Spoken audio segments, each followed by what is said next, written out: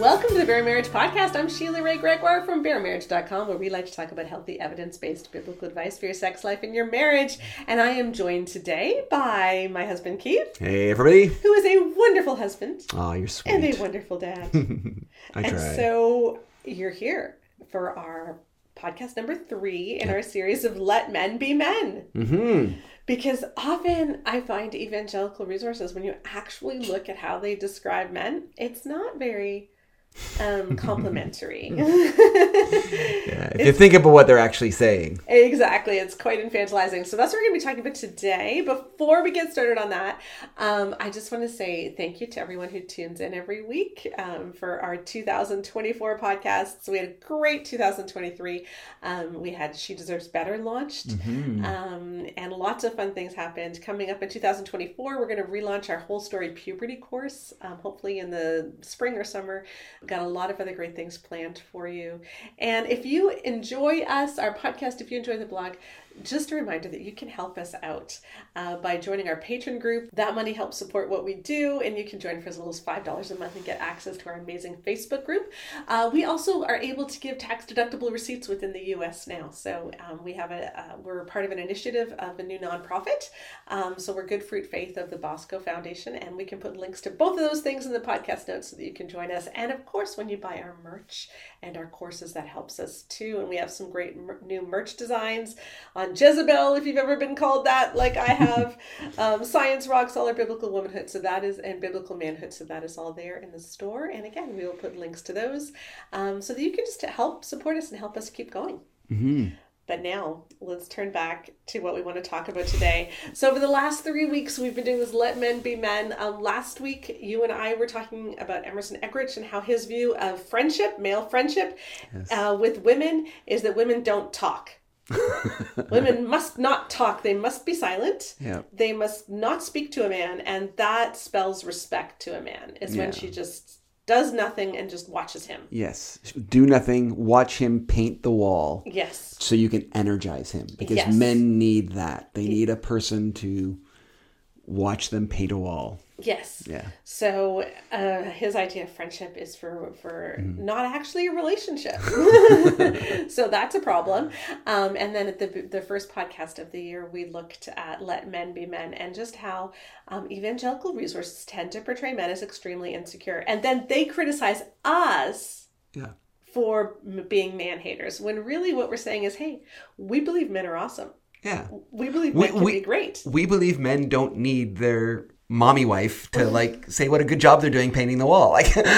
I don't know. Maybe that's a little harsh, but speaking of mommy wife, that is actually where we want to go today. So we want to look today at a lot of the ways that evangelical resources actually infantilize men and turn them into boys that women need to look after, and how men are often portrayed as just not really being dads, like they're abdicating their role and they need women to care for them. So I had so many different quotes of men being boys, and I just thought, okay, I don't want to read all of them. I want to spend more time on this podcast on some longer pieces. So, but trust me, we had so much to choose from. Oh, it's all kinds. But I do want to start with a funny one. Okay, so this is just a tweet that went totally viral last summer. It was seen 1 million times. It's now been deleted, but I was part of the ruckus when it started. But a woman who will not be named, okay, one of those social media people who speaks a lot about biblical womanhood, there's no point in naming her, it doesn't matter, was tweeting about how women are often very selfish, wives are very selfish, and they don't give men the sex that men want, and women need to put out more, essentially. And this man replied like this. Are you ready? I don't think you're ready. Okay. but here's what he wrote. A woman may not be in the mood to change a poopy diaper, but she does it anyway. Why can't she apply the same resolve when it comes to her own husband? Oh my goodness. And then the original tweeter... I wasn't ready. Yeah, the original tweeter replied, exactly, it's far easier to allow our emotions to control us, our flesh, rather than the Holy Spirit. So she's agreeing with the commenter. Which is hilarious, because this is all unironic, right? So she's saying, yes, it's so easy for our flesh to control us rather than the Holy Spirit. But she's not talking about the husband who's saying, hey, have sex with me, even if you don't want to. Because it's as hot as changing a poopy diaper. I know. Well, yeah, that's another thing. But it's like the double standard, right? Mm-hmm. Like him demanding sex from his wife when she doesn't want it is not fleshly. Yeah. But her not being in the mood occasionally is fleshly. Right. Like, come on. I know. But I mean, this guy was retweeted so many times saying this guy actually admitted that sex with him was like changing a poopy diaper. Oh, yeah. Yeah. He's unironic, too. Like, it's like... Yeah. Yeah, and it's like we were talking about last week. It's basically what it's doing is it's saying is the husband is a task for the wife, right? So instead of them being partners, actually living life together, making this family... doing stuff together. He's a task. So she's got to keep all the relationship together. She's got to take care of everything, including him. Yeah. As opposed to the two of them working together to take care of their family. Exactly. And they would never say that. They would never admit that. And they would be the first to say, that's not what we think. But that's the way you talk all the time. What you said, yeah. And what I find so interesting about this too, okay, so he's saying, look, women will change poopy diapers, so why won't they just have sex? So he's equating changing a poopy diaper with having sex, which is funny. I mean, that's objectively funny, and he got totally roasted for that, and that's why he had to shut down his Twitter account, okay? Yeah, exactly. But there's a subtext there, which is what I really want to talk about on this podcast. Which is, just as a woman has to change a baby's poopy diaper, so a woman has to care for her husband. So the husband is being compared to the baby. Yeah. And this is what so often happens in the way that we talk about family relationships, is that the husband is portrayed in the same way that the baby is. I want to take a look at a longer passage now that has some similarities to what we've already talked about. Okay. And then look at some of the broader things that are being said beneath the surface here. Okay. So this is from Gary Thomas's book, A Lifelong Love. And Rebecca and I looked at this book 2 weeks ago, where it was in a very similar section to what I'm going to read, where Gary was talking about how men are just immature. And so if a woman is busy with her mother with Alzheimer's, he's going to feel disrespected and pull away from the marriage, which is... And calling men to more than that gets labeled anti-men. Right. Which is crazy. Yes. Yeah. So again, because the underlying assumption, whatever the man is, we all default to that, as opposed to us being equals and partners. Right.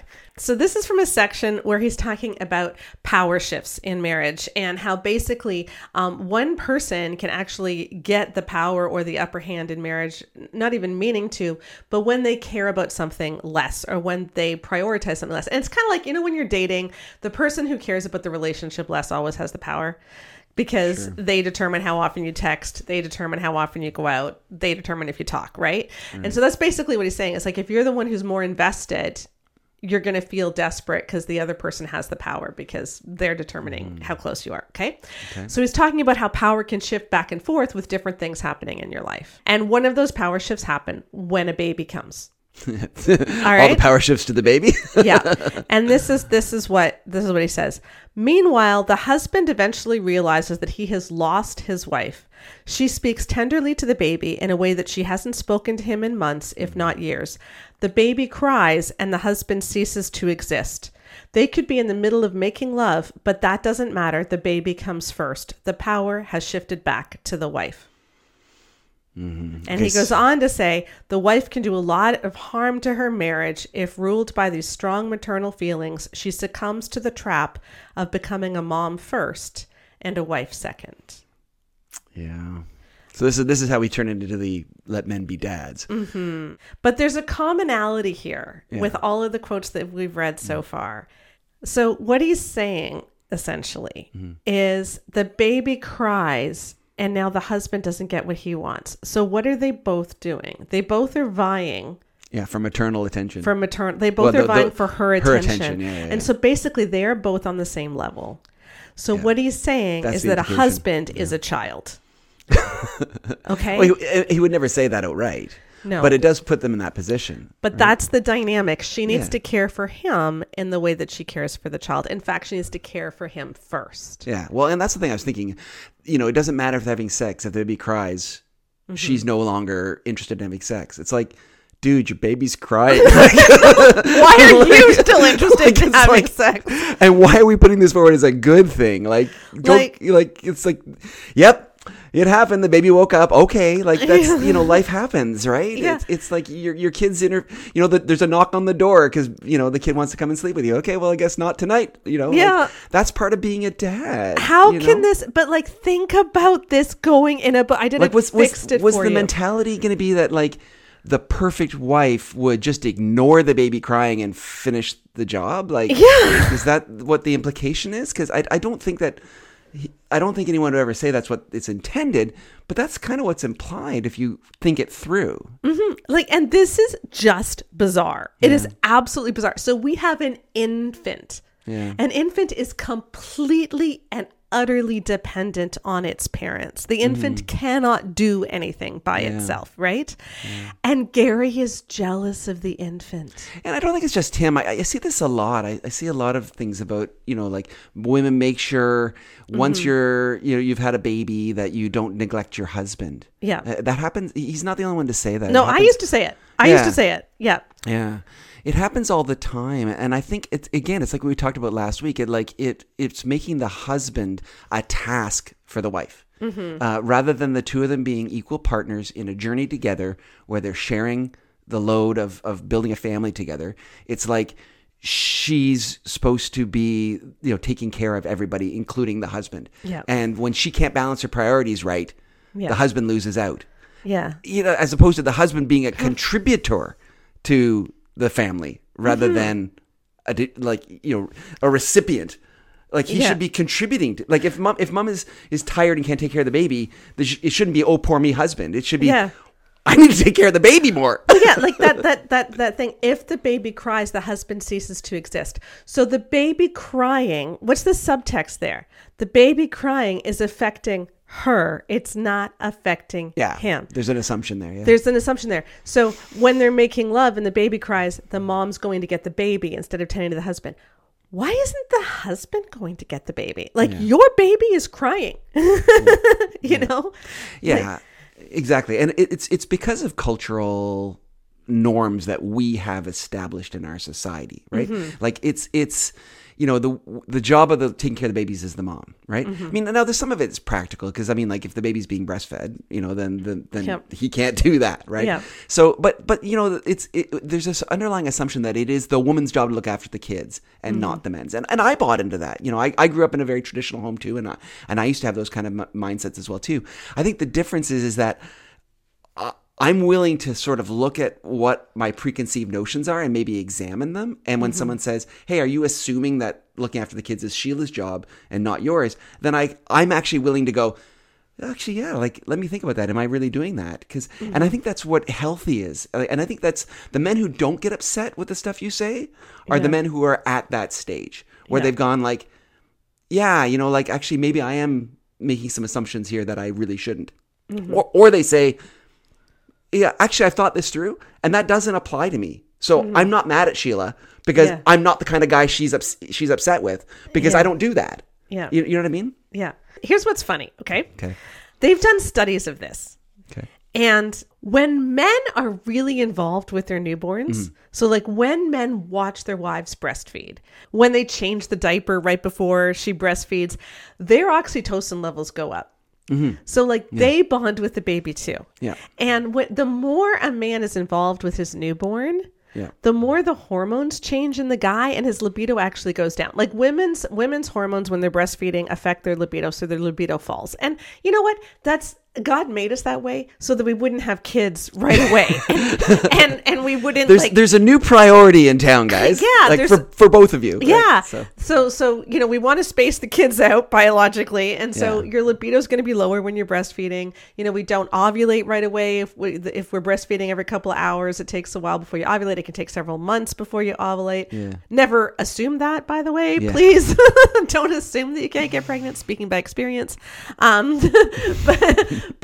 But we do, like we're meant to space out our kids that way. And one of the ways is that women's libido falls.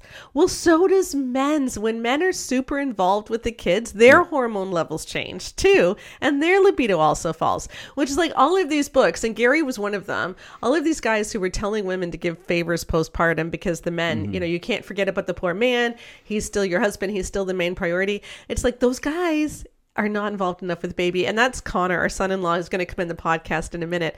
His rule of thumb always was, if I want sex, I'm not doing enough with the baby. Like, because you should be exhausted in those first few weeks and months, you know? That's a lot of good insight for a young man. Now, to be fair, in their case, Becca had 2 very difficult deliveries, so he was doing most of the childcare in those first few weeks. But no, but again, it's the whole idea that he is something that she's supposed to take care of in addition to the baby is such an unhealthy thing. And it is so much healthier to say, to men, you and your wife are partners and you should be doing this together. That is an encouraging, that is uplifting, that is a very male positive idea. What it is not favorable toward is the idea that he gets to be some special person that gets something that she doesn't by virtue of him being the man. Yeah. Right. And so the privilege that society tends to give to men over women is something that people are just not willing to give up.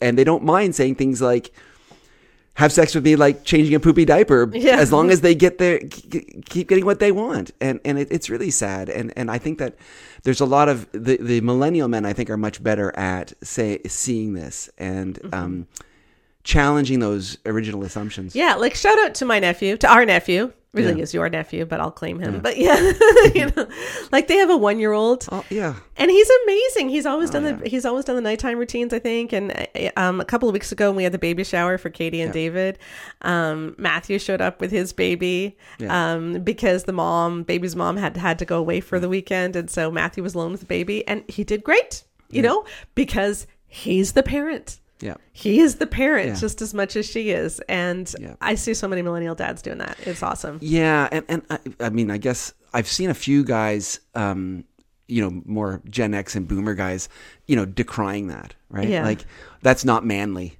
Yeah. You're doing women's work. And it's like, oh my gosh, like, get a life, dude. But meanwhile, who's the one who's going to have a great relationship with a son in 10 years or 15 years or 20 years? Exactly. And again, it's, anyway, it's just. Yeah. But, grow up. That's not a very good view of masculinity. If you think that taking care of your own children makes you less of a man, what is wrong with you? And that is what we're trying to say is like grow up, because what these guys are doing is they are equating themselves. They are putting themselves on the same level as children. I am jealous of my kids. Like if you are jealous of your kids, you have an issue. Like you really do have an issue, especially if you're jealous of your newborn baby. Because let's talk about that sex situation again for a minute. Okay. So they're having sex and the baby's crying. Now, God actually created women with something called the letdown reflex. And women who are breastfeeding know what happens when you're in the grocery store. Okay, so you finally managed to get out of the house. Right. All right. Like the baby's 6 weeks old and you're at the grocery store by yourself. So you got out of the house for 45 minutes and grocery shopping seems like the biggest treat you could have right now because it's the first time that you've been by yourself since this baby was born. And you are walking down the aisles and there is another woman there with a baby and that baby starts to cry. And what happens? You start to leak because God made women so that when you were breastfeeding, when you hear a baby cry, it starts the letdown reflex. Because a lot of guys don't realize this, but babies don't actually suck the milk out of the breast. The milk goes out. It shoots out. All right. And so the baby kind of sucks it up as it shoots out. But, when you get that letdown reflex, you can have milk go in all kinds of different directions. It can spurt. You hit your baby in the eye. It's quite the thing to have happen. All right. But like, if the baby's crying, she's going to have a letdown reflex and he still wants to keep having sex. Like, what is wrong with you? God made women's bodies to stop having sex at that minute because you're supposed to go tend to the baby. And what is Gary's concern? You're being more like a mom than a wife. And you need to be very careful because of the harm. He used the word harm that you are doing to your marriage. And he's talking about a newborn baby. Yeah. Like, that is such a load to put on women. So as soon as you have a baby, which is a huge change to happen in your life, your body has just gone through one of the biggest things that is ever going to go through. another human being is depending on your body. You're still healing. And what is the main message you're hearing? Your husband needs to get just as much of your energy as he did before, or else your husband is going to feel disrespected. Like that's what Gary said. They're going to go somewhere where they have a semblance of respect. So if mom's spending too much time with the baby, then he's going to feel like he's not getting a semblance of respect. Yeah. All right. So they're going to feel disrespected. They're going to feel pushed aside.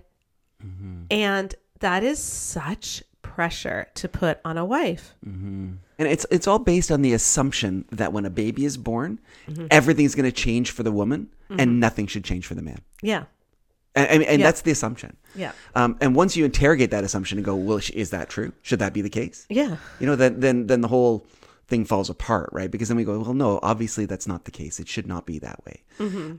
And if you claim the title Christian, right, then one of the fundamental things is, you know, you have to look out for others more than yourself. Do unto others as you would have them do to you, right? So it's like, if you've got a wife who's struggling with a new baby, having the mentality of, well, you better make sure you take care of your husband too, because otherwise he's going to go off and have an affair, or he's going to go do. It's like, where is the message to the guys that, like, that's not right? Like, it's just like, well, you know, it's unfortunate. Men are just like that. Yeah. You know, it's like, we know it's immature, but men are just like that. You know, maybe this is selfish, but men are just like that. All this is based on the assumption that men get to dictate what's right and what's wrong. Yeah. But that's not what's supposed to dictate what's right and what's wrong for a believer. Our guide to what's right and what's wrong is supposed to be like the Bible, and manifesting the fruits of the Spirit and being Christ-like. You know? So in this situation of a baby crying, a newborn baby crying in the middle of the night, what is the Christ-like thing for the wife to do? Is it really to take care of the husband? Yeah. You know, what is the Christ-like thing for the husband to do? I think that's pretty evident. Yeah. But that's not put forward. Yeah. Like, why? Yeah. You know, because we have these ideas of what men and women are supposed to look like, and we don't see how often they contradict the basic tenets of our faith. Yeah. Because, you know, we just bought into this lie and we haven't questioned those assumptions. And that's the thing. None of these books are actively teaching men, hey, you shouldn't have to get up with your baby in the middle of the night. Like Gary never says that. No, of course. None of these books would say never like say that. No, but this is the underlying assumption in so much of what the books say or what articles say. And so I'm going to bring on Becca and Connor now, and I'm going to let them discuss. I'm going to read one of Gary's articles, and I'm going to let them discuss it. All right. Hello. I'm Rebecca Lindenbach, and I am now here with my husband, Connor Lindenbach. Hello, that's me. Yes, and we are going to talk about an article that was put out by Gary Thomas titled Young Husband. It might not be her. It might be her situation. Ooh. Yes, and so we're going to read through this, and it starts out by summarizing a story about a modern day example of the author and his wife where he went for a run. It was record-breaking heat wave. He hadn't realized it. And so his wife, catches up to them, brings him some electrolytes. And he says, I fell in love with my wife all over again. She is the best, but she's also an empty nester. When she was a homeschooling mom of 3, I don't think, number 1, she would have had time to watch the news in the morning.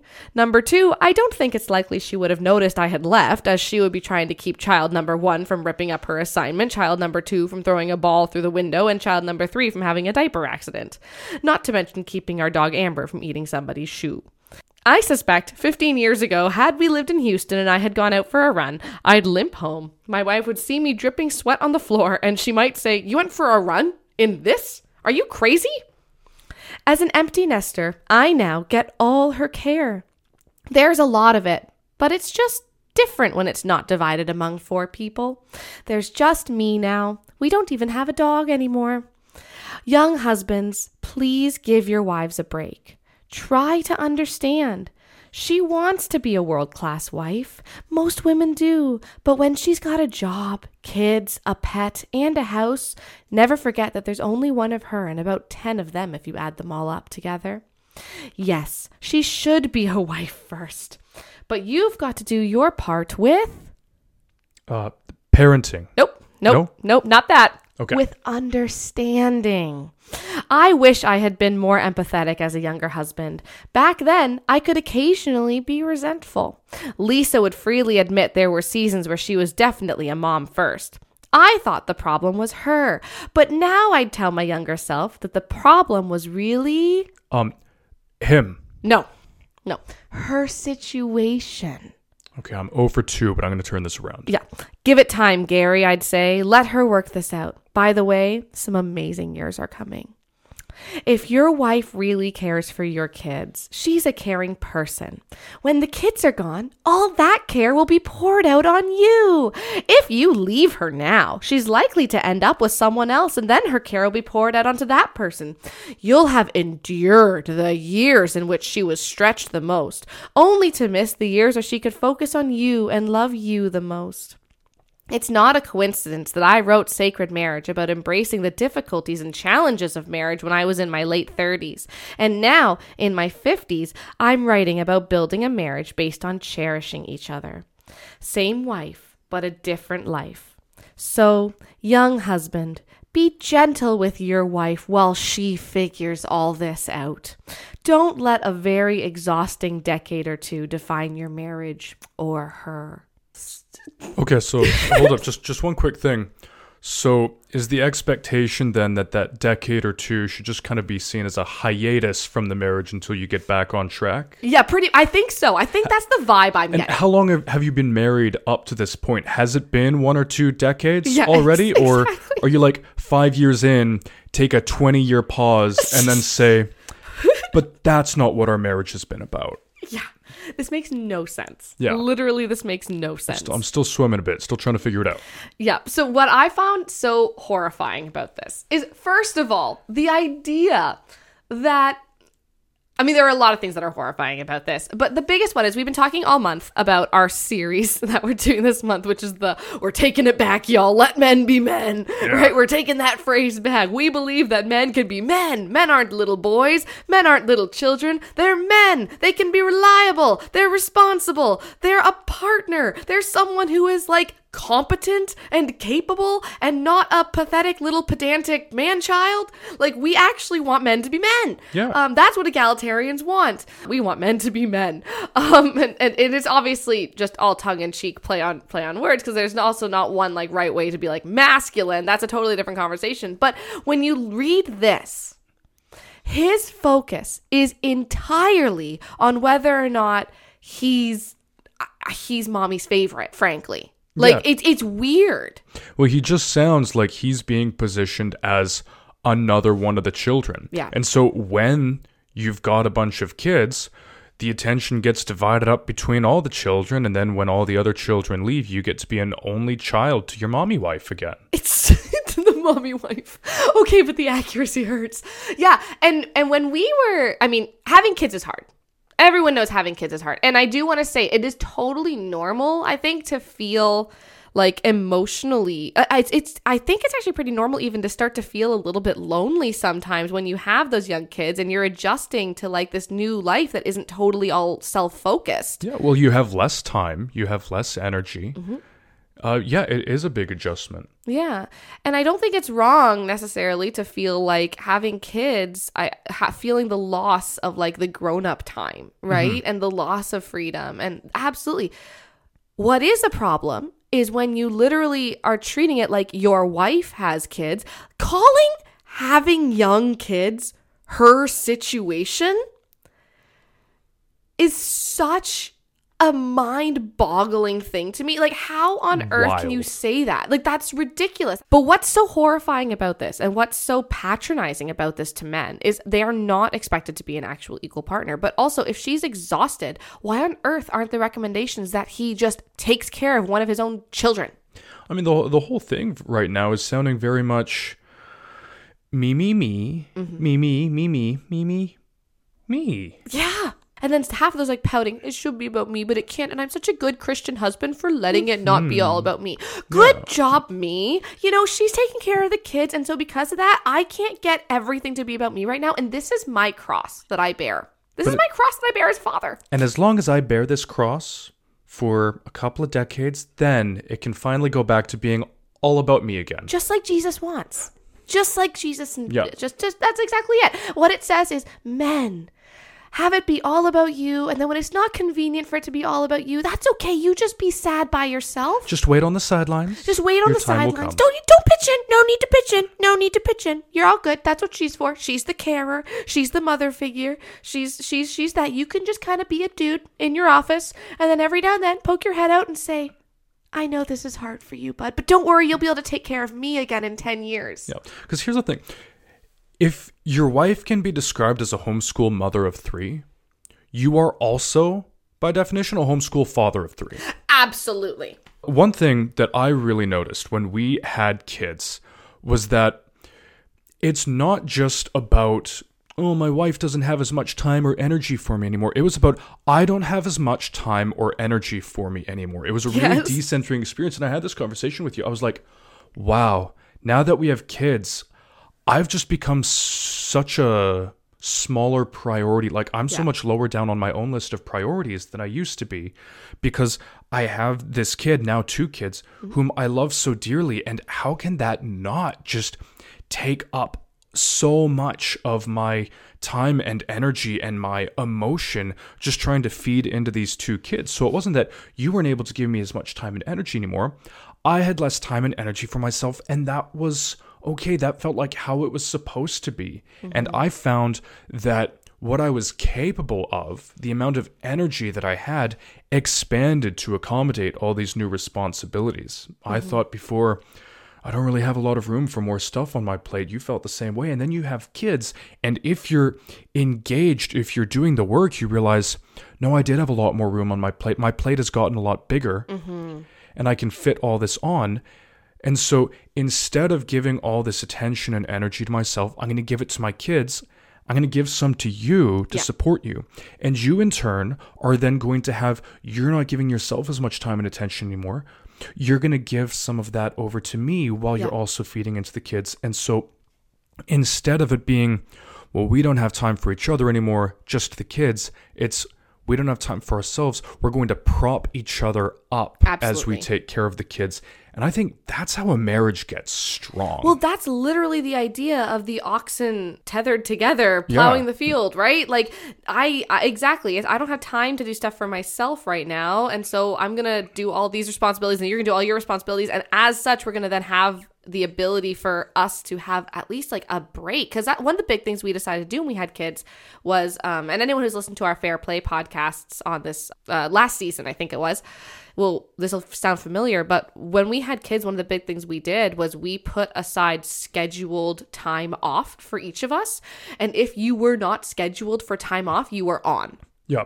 Right? And the communication here was really important, because we both had to be on the same page as to what time was off. But then the other really important component of that I think is really easy to miss is, say I didn't fully know how to parent the kids, or Rebecca couldn't have confidence that I fully knew how to parent the kids, how to take care of diapers, making sure they were dressed for the weather, making sure that if it was a sweltering hot day, they had their electrolyte water. Yes, exactly. Because these are things you have to know. Making sure not just that they're getting their meals, but that we have groceries in the house for the meals that I'm going to make, making sure I know their appointments and activities. If Rebecca couldn't have confidence that I was on top of all of those things without her intervention, then she would never get any time off, because even her time off, she'd be thinking, what do I have to remind Connor of? What are the things that the kids need to have happen today that, because Connor can't be trusted to take care of them, are therefore still on my plate and I need to delegate? No, she would never get any actual time off. No, like, I don't pre-plan my kids' snacks when you're the one taking them to forest school. Yeah, because why would she, if I'm equally capable of planning out a snack, or realizing, well, I've got the kids tomorrow and I think we should go out and do this forest activity that we like to do on Mondays or Wednesdays, and I'm not seeing a lot of good snacky food in the house, so I should make a mental note that I need to set aside time, make sure that we get out to the grocery store and pick up those snacks. Yeah, or like you have to actually do their registration, and you have to make sure that their mud suits are clean, and like, all this kind of stuff. It's not that.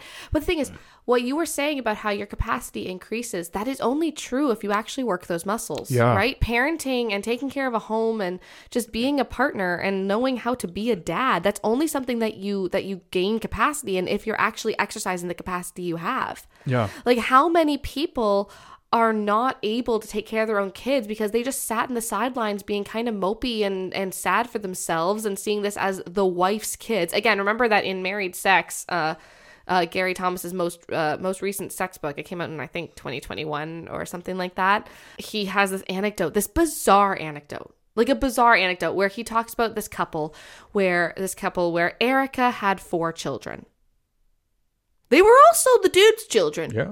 They were also his children, but they were labeled as Erica's children. And similar here, like he says, this is her situation. Mm-hmm. In what universe are the children that both of you made and both of you chose to have her situation? If you expect to actually be a good Christian husband who swears to love his wife like he loves his own body, and you have time for yourself, and you have time to rest, and you have time to pursue educational opportunities and enrichment opportunities and exercise opportunities, and you have time to just stop and enjoy silence, and your wife doesn't, you are failing to love your wife like you love your own body. Your body is getting treated better than hers is. Mm-hmm. Not only that, I am a firm believer that when a woman has kids, her body should actually get more than his body does. Like, when we first have kids, like pretty much the first year that we have children, you get up with the kids like every morning. Yeah. Yeah.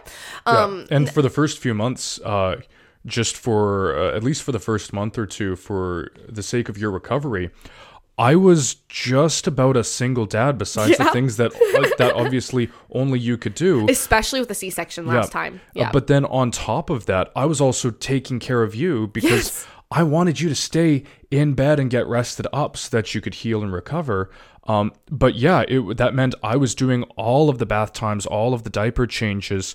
Most of the time, if the kid woke up in the middle of the night, that would be me getting up to deal with them. I was taking Alex on his walks so that he could nap in my carrier, and then I would come home and I would do laundry while he slept on my chest. Yeah, exactly. And we're not saying that's like a hard and fast rule or something, but for us, especially since my labors and pregnancies were really, really hard on my body, for us, what that meant is you did more than your quote unquote fair share because my body had done more than its fair share for 9 months. Yeah. And I feel like your body is designed to make great kids poorly. That's exactly it. But I make great kids and I do it badly. Yeah. Exactly. That's a great way of putting it. But in all seriousness, can you imagine the dynamic that would have to exist for me to have our children, I'm taking care of our kids entirely by myself, making dinner, and just not notice that you'd left to go for a run? Like, in what universe do I sit there with Alexander jumping on the couch, making an obstacle course, and I'm trying to get him to, like, not jump upstairs and go down to the basement, and Vivian's having a tantrum on the floor because, oh my goodness, her puppy doesn't have a pink dress and only has a blue dress, and this is the worst thing that's ever happened, and then I have dinner on the stove, and I'm answering a phone call at the same time. In what universe do you being off work and just zipping out not affect me? Because that's what he says. He says that 15 years ago, she may not have even realized that he went for a run. Running is not something you do on work time. No. That is free time. That is fun time activity. That is personal time activity. In what universe do I not notice if I don't have a second pair of hands? Yeah, no, that's absolutely wild because if you are a father, if you have kids, that means when your job is done, that doesn't necessarily mean you clock out and are done. No. You're still a parent, just like your wife is still going to be a parent during that time. There's the old tradition of the woman looks after the kids all day, the guy gets home from work and just puts on the game because he's done his bit for the day. No, you're not done. You still have kids. Mm-hmm. They still need to be taken care of. You have to deal with her situation. You have to deal with her situation. Yeah, no, you're in the situation together. But there's no way that you wouldn't notice me just going out to go for a run because we do this together. And if I could just disappear, that means I'm not having an impact on the household. Yeah. That's not very, manly, I think. Yeah, exactly. To just sort of be a ghost in my own home. No, it's ridiculous to think that it should be expected of grown men that their absence is not noted when it comes to raising their children on a daily basis. Because anyone can tell you, and we're not saying that, people who aren't fully equal partners are the same as absent dads. Not at all. We're not stupid. We know what, everyone knows. That's not the same thing. What we are saying is this idea that this is just going to be an exhausting decade or two for her is absolutely bizarre. Because I'll say, we've talked after having kids, where there was a day where you sat down and you were just like, what did we used to do on weekends? Yeah, that's 2 whole days of not having work. What did we used to do on those days? Because I know. When you have kids, it's looking after kids. That doesn't stop. There are no holidays from that. And so I'm just sitting there like, what did we do? I know. Where did we use all that free time? And then we're now at a point now where the kids are getting older and we're starting to be able to have a little bit more free time because, they go to bed at the same time. They wake up and they can kind of play independently for an hour every now and then. It's amazing. Which means you can get cleaning done during the day. Yeah.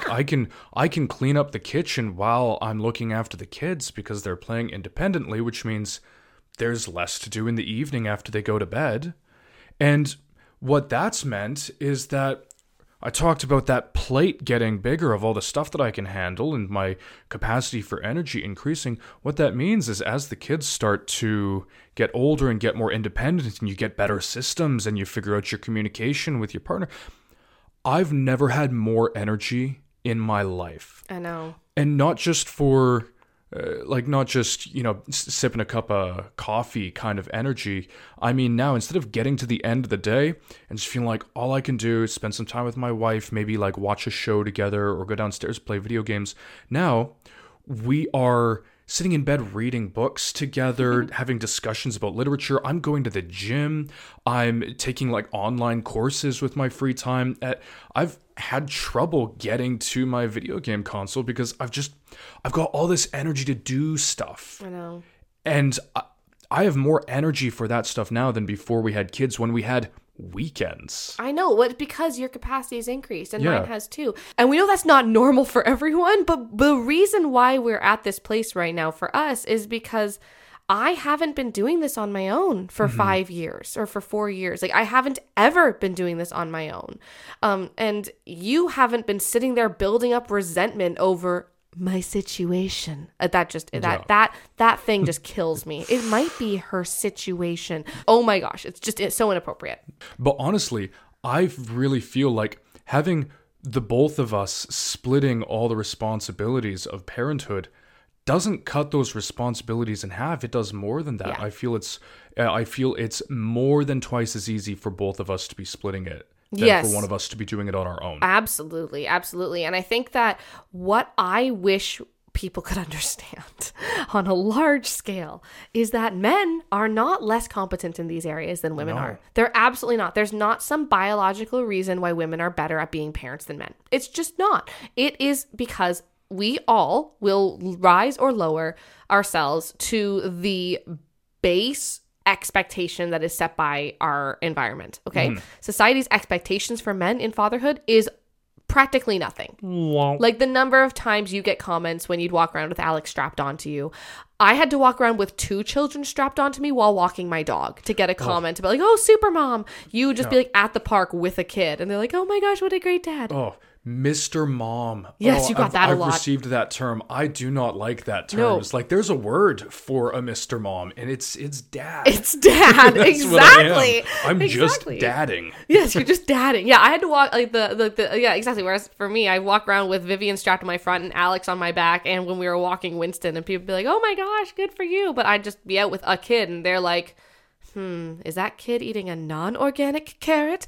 It's just different for men and women, right? Yeah. And so when we expect men to rise to the level that we expect women to be at, hey, you know what? I will say, a lot of the in and outs of parenting are not as hard when you actually have a decent partner. And our big thing is we are not willing to live life where we are unnecessarily exhausted. Yeah. We are willing to take the necessary exhaustion. You know, if one of our kids or one of us just gets sick or something or gets a diagnosis, of course, we're just going to deal with it and get through it. And we're not going to mope about being exhausted more than what is appropriate for people who love each other and want to be each other's emotional support to mope with each other. Totally. But like, we are just not willing to do unnecessary exhaustion. And so when I'm sitting there, if I feel like I'm constantly barely getting to the end of the day and Connor has time to go for jogs, which is what it sounds like in this article. Yeah. If your wife is exhausted and you're going on runs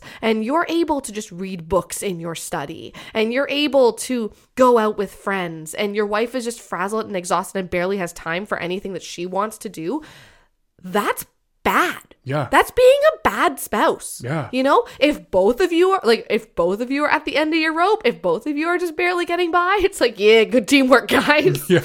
You know, like if you're both at capacity, but you're both there, like, hey, good for you. Be each other's support system. Get through it together. But when one of you is exhausted and the advice is literally be gentle with your wife while she figures all this out. Right. Just horrifying. And the article ends with this. Give your wife a thankful hug. Even more, give her truckloads of understanding. And remind yourself, whenever you feel neglected, it might not be her. It might just be her situation. Very nice. So nice. Lovely. Again, just going back to that mental picture. Can you imagine me in the kitchen, both children, dinner on the stove, you come up to me, give me a hug, say, thanks for taking care of the kids. Well, I'm off for a run. Like, boy, let me tell you, if that were the kind of thing I did, I would not be very surprised at all that you were not pouring any love and affection into me until... yeah. And speaking of talking about waiting until the end of the kid period, the empty nester phase, I'm a little fuzzy on my psychology and sociology stats. Is that how that works out? Oh, yeah. No, it's not. No, it's not. So turns out one of the most common times for divorce among couples is not actually when kids are like in the middle of the kid age, but once the kids leave the house. Are we talking like top 10 reasons? No, one of the top two one of the times. Top two. Wow. One of the top 2 times people tend to get divorced is when the kids leave the house, as far as I remember. And the reason is that typically what happens is, you know, the mom has been taking care of the kids for so long and they don't have anything in common anymore, she and her husband, because she's been working as a mother for like 27 years if they've had a bunch of kids, from when the first one was born to when the last one left the home. And he's just been going on a lot of jogs. And he's been really understanding from a distance, but they're no longer in the same life situation. Yeah. Like, he's not competent. She's like, I've taken care of kids for this many years. I'm not taking care of a grown child the rest of my life. That is not what I'm going to do. And it's not like she's like sitting there like some weird manic pixie dream girl being like, finally, I can put all of my love and devotion just on you, my 44-year-old child. Like, she's not gonna be thinking that. What happens instead is you have this couple where now she's looking at him and she's like, where were you for 25 years? And now all these kids are gone. I can finally actually be an empty nester, and I still have to remind you to take your water on a run? Are you kidding me? I did my time. 25 years of it in Azkaban. No, I'm just kidding. Sorry, it was. I had to make the Harry Potter joke. But like, seriously, it's this feeling where I already put in my time. I'm not doing any more of this. This is ridiculous. Why on earth are we encouraging men to be just immature teenagers moping about how they're not getting enough attention from mommy, frankly, instead of telling them, grow up, roll up your sleeves and be a dad? Yeah. What I find so funny too is that this mentality that Gary is talking about, how this is just how men are, it's not even how men are among people who share his theology. Like, men who espouse complementarian views, like who say that they believe that the man should be the head of the house, are actually very, very likely to be heavily involved fathers. And so it's not even like this is at odds to his theology. Like, a lot of men who share his theology are very, very invested dads. He's encouraging men to do a worse job than they would otherwise do. Like, he is encouraging the bar to be lowered, which makes no sense to me. Because men are more than capable of being amazing dads. Many men are amazing dads. But the men whose standard is set to be low will fall to that standard. And it's not because men are worse than women. Women would do the exact same thing. It's just that women's standard by society is just a lot higher. So it's nothing magical about women, nothing bad about men. It's just humans. Humans are just inherently lazy or energy efficient, okay? We tend to just rise or fall to the lowest possible standard that we're given. So why on earth aren't we raising the standard to just be an equal partner with your wife? Just do what your wife's already doing. Yeah. Just do it. And here's the thing that gets me about all this. Parenting, raising children can be great. Yeah. Should be great. For the children, for you, like, again, more energy, more efficiency with our day. We've had to figure out so many things to make everything work with having kids that once our kids leave the house, we'll be so much better off than we were before we had them. I mean, we've taken our entire house cleaning routine from it took us days to get the house clean before we had kids. Now we can do it in 2 hours flat. Yeah, and we keep iterating on that. Every few months we just get better and better at that. But not only is it a wonderful thing for our kids and a wonderful thing for us individually, but also our marriage is stronger now than ever before. Again, because we've been working together and building that bond so closely. We have been forging our marriage through the fires of that shared work, that shared labor, and also all the wonderful shared emotion that comes from watching these two kids grow up and the shared pride that we can have when Alex starts doing math or Vivian starts figuring out her letters. All of those things, being able to talk about what we've done with the kids that day and share and communicate about what we're going to try next day or what we're happy about from the day. All of that stuff, those are the building blocks of marriage. And so I think that's really what I hope the takeaway from this is that don't let yourself be sold a cheap, flimsy version of marriage and parenthood when it can be an incredible thing that strengthens you and your relationship with your kids. Yeah, what really sticks out to me is how Gary in this article really does talk about this idea that women just need to make sure not to be moms first, their wives first, it's some competition with their kids. And we never saw it that way. No. I remember when I think Alex was something like 6 months old, we had just moved to Belleville or something. We were sitting in bed and we were talking about that idea of everyone's saying you have to be a spouse first and then a parent. And we were just that is not how we live our life. We are parents first together. Yeah. It's not a this or that. It's because we are both so invested in our children. Watching you take care of our kids is you feeding into our marriage. Yeah. And you watching me having impromptu dance parties with our children, before dinner is feeding into our marriage. One of us giving the kids bath time and then reading them stories while the other one does a quick tidy of the downstairs so that once the kids are in bed, we can just sit down on a clean couch together right away. Yeah. That's building up our marriage. But the kids do come first because they're both of our first priority. I just find it weird to even consider parenting and marriage as a competition because there's no universe in which I want to take my kid's dad away from them or you want to take their mom away from them. But that's something that's such a gift is the fact that parenting and marriage has never been a competition for us because it is no question, no contest. That's our first priority for both of us.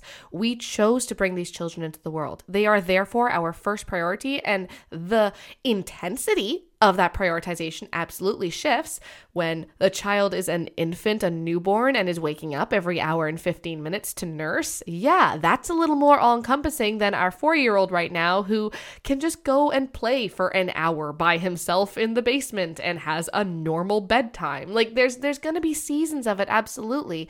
But I'm just so grateful that in our marriage, it hasn't ever been a competition between me and the kids or you and the kids or anything like that. And so then when we do start to feel hey, I just need to connect with you more, it's a conversation that doesn't need to be you're not giving enough. You need to give more. But it's a conversation where it's like hey, what we're doing now is no longer sustainable. So how can we work together to make this better for both of us? Yeah. And that's just fundamentally different. I don't think that I could be attracted to you, frankly, if it was this weird mommy competition thing. Because you're attracted to a man who's being a man. Yeah, exactly. Yeah. Let men be men. Yeah, that's exactly it. And that's why I just don't think this needs to be a competition. It's not a competition between the dad and the kids. It's not a competition between the mom and the kids. It's just mom and the dad together for the kids.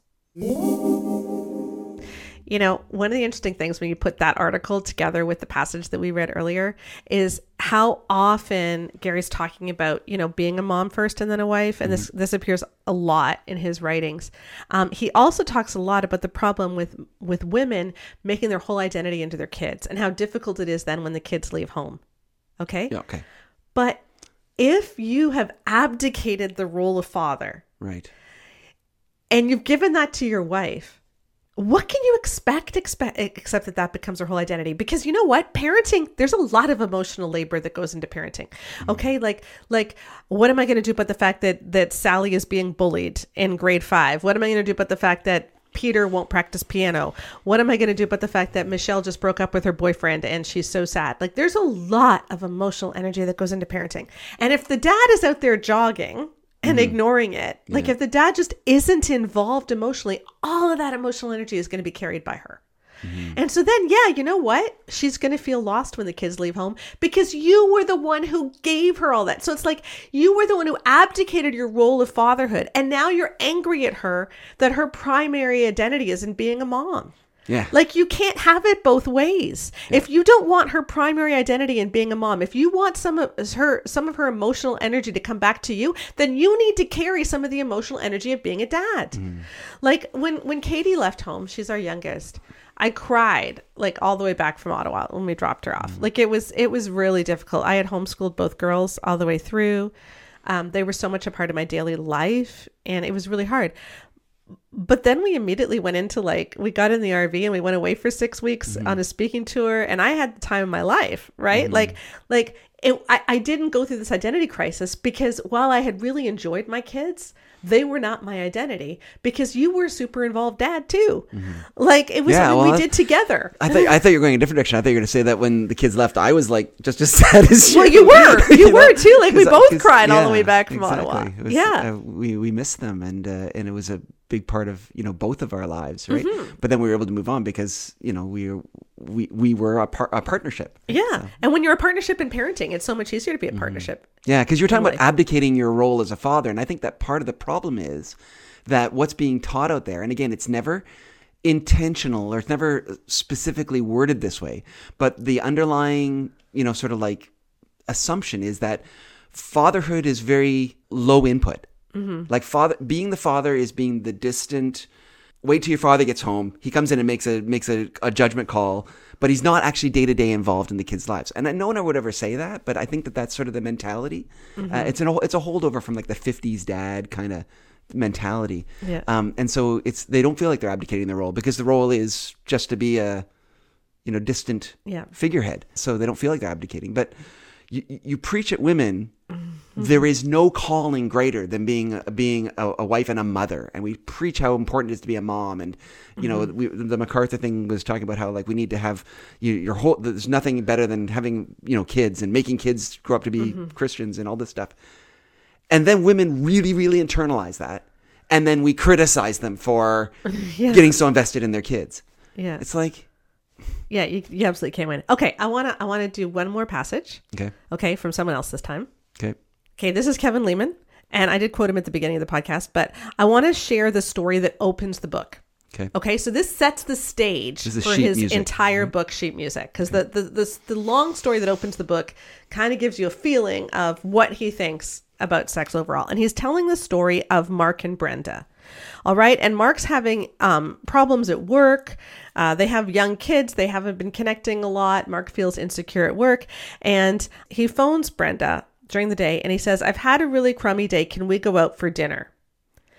And Brenda is quite upset about this and says, Mark, it is 5:00. I can't get a babysitter this late. What were you thinking? You don't give me any notice. All right. You never give me any notice.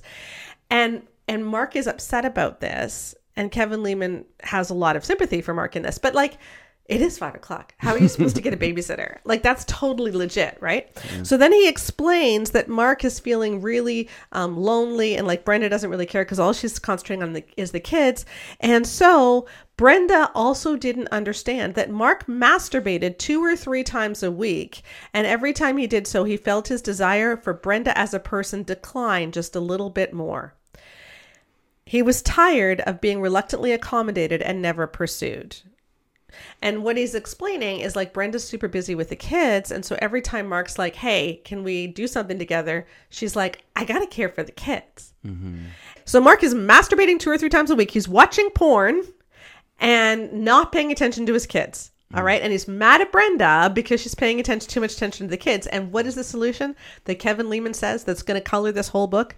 What Brenda didn't realize was how much this sexual winter was costing them as a couple, and how if they didn't turn things around, they'd probably be divorced within another 5 years. Mm-hmm. So it wasn't that Mark needed to realize anything. It was Brenda. This is all Brenda's fault. Her husband's porn use, her husband, feeling neglected is all Brenda's fault. Mm-hmm. He never says, hey, Mark, how about just being an involved dad and stop whining? Mm-hmm. Yeah, and you're anti-man for suggesting that. Yeah, right. Which is really sad, right? Because Kevin Lehman does say there. You didn't read that part, but he does say specifically that this man is using porn. Yes, he does. Like it says that it's not. You're not just reading that into it. He says Mark was taking matters into his own hands and was adept enough at hiding the porn on the computer that she never found it.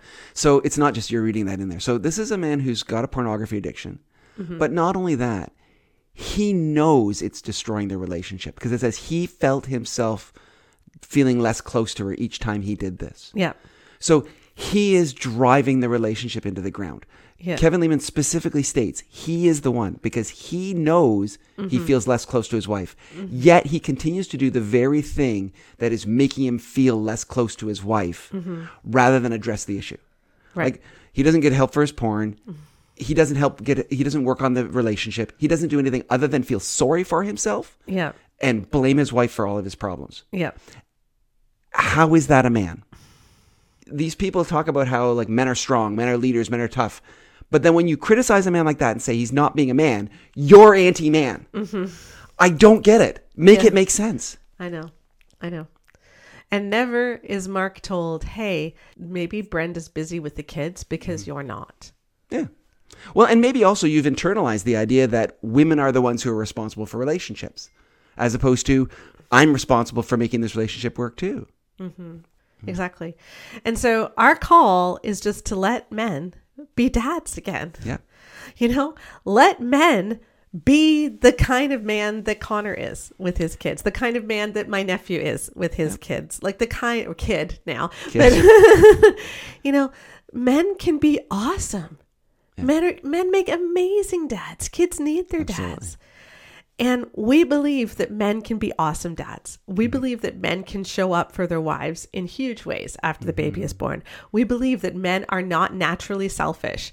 We believe that men do not need sexual favors at the same level as they got them before they were pregnant, as Intended for Pleasure says, during the time where you have to abstain from sex. So we don't believe that women have to give men hand jobs right after the baby comes so that he doesn't feel like he's displaced. We believe that men are mature enough to realize that a newborn baby is not a threat to me. Mm-hmm. A newborn baby is a gift to me. Yeah. And men are smart enough and caring enough in general when they feel those feelings to stop and go, why am I feeling that way? Mm-hmm. Like, what are the underlying assumptions that I'm having here? Like we talked, I kind of joked last week a little bit about go to therapy. Like if you don't know why, if you go, yeah, this is really selfish of me. Why am I acting so selfish? Mm-hmm. And you don't know why you're acting so selfish. Don't go to the Evangelical website. So they're going to tell you it's all your wife's fault. Yeah. Go to therapy. Mm-hmm. Find out why that is. Find out why you're acting that way. Find out what the needs are in your heart. Why are you turning to porn rather than your wife? Yeah. When she has a newborn baby. Yeah. Like work those things through. I think men can do that. And I think that the tide is turning and I think that we are looking at healthier, more self-aware, Yeah. sort of men who are more relational, who understand those kind of concepts. And I think these old-fashioned views of masculinity, the poverty of those views of masculinity are really showing, so that when people start putting them forward, people are automatically seeing that's not the kind of man I want to be. Yeah. Like that Mark guy. I don't want to be that guy. Yeah. Right? And if you don't know how to not be that guy, that's okay. You find out how to not be that guy. But just even knowing that you don't want to be there, first step. Yeah, exactly. And for more, if you want to take that next step, check out the Great Sex Rescue, because we talked a lot about, what sex looks like even in that newborn period. Yep. And the Good Guy's Guide to Great Sex. And the Good Guy's Guide to Great Sex too, to help you, just understand what a man is and how a man does not have to be jealous of a toddler, does not have to be jealous of a newborn, does not have to see their children as threats, but instead can be a fully engaged partner with their wife, which is what you were meant to be.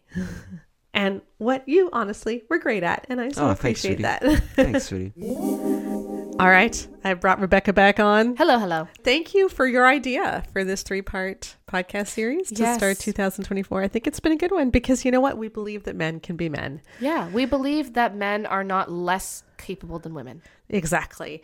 And so to end this podcast, to do the outro, I'm actually going to have your husband come back on and your baby daughter.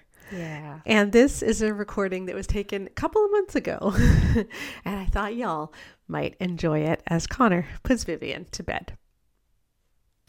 Jesus loves me when I'm good, when I act just like I should, when I say thank you and please, brush my teeth and wash my knees. Yes, Jesus loves me. The Bible tells me so.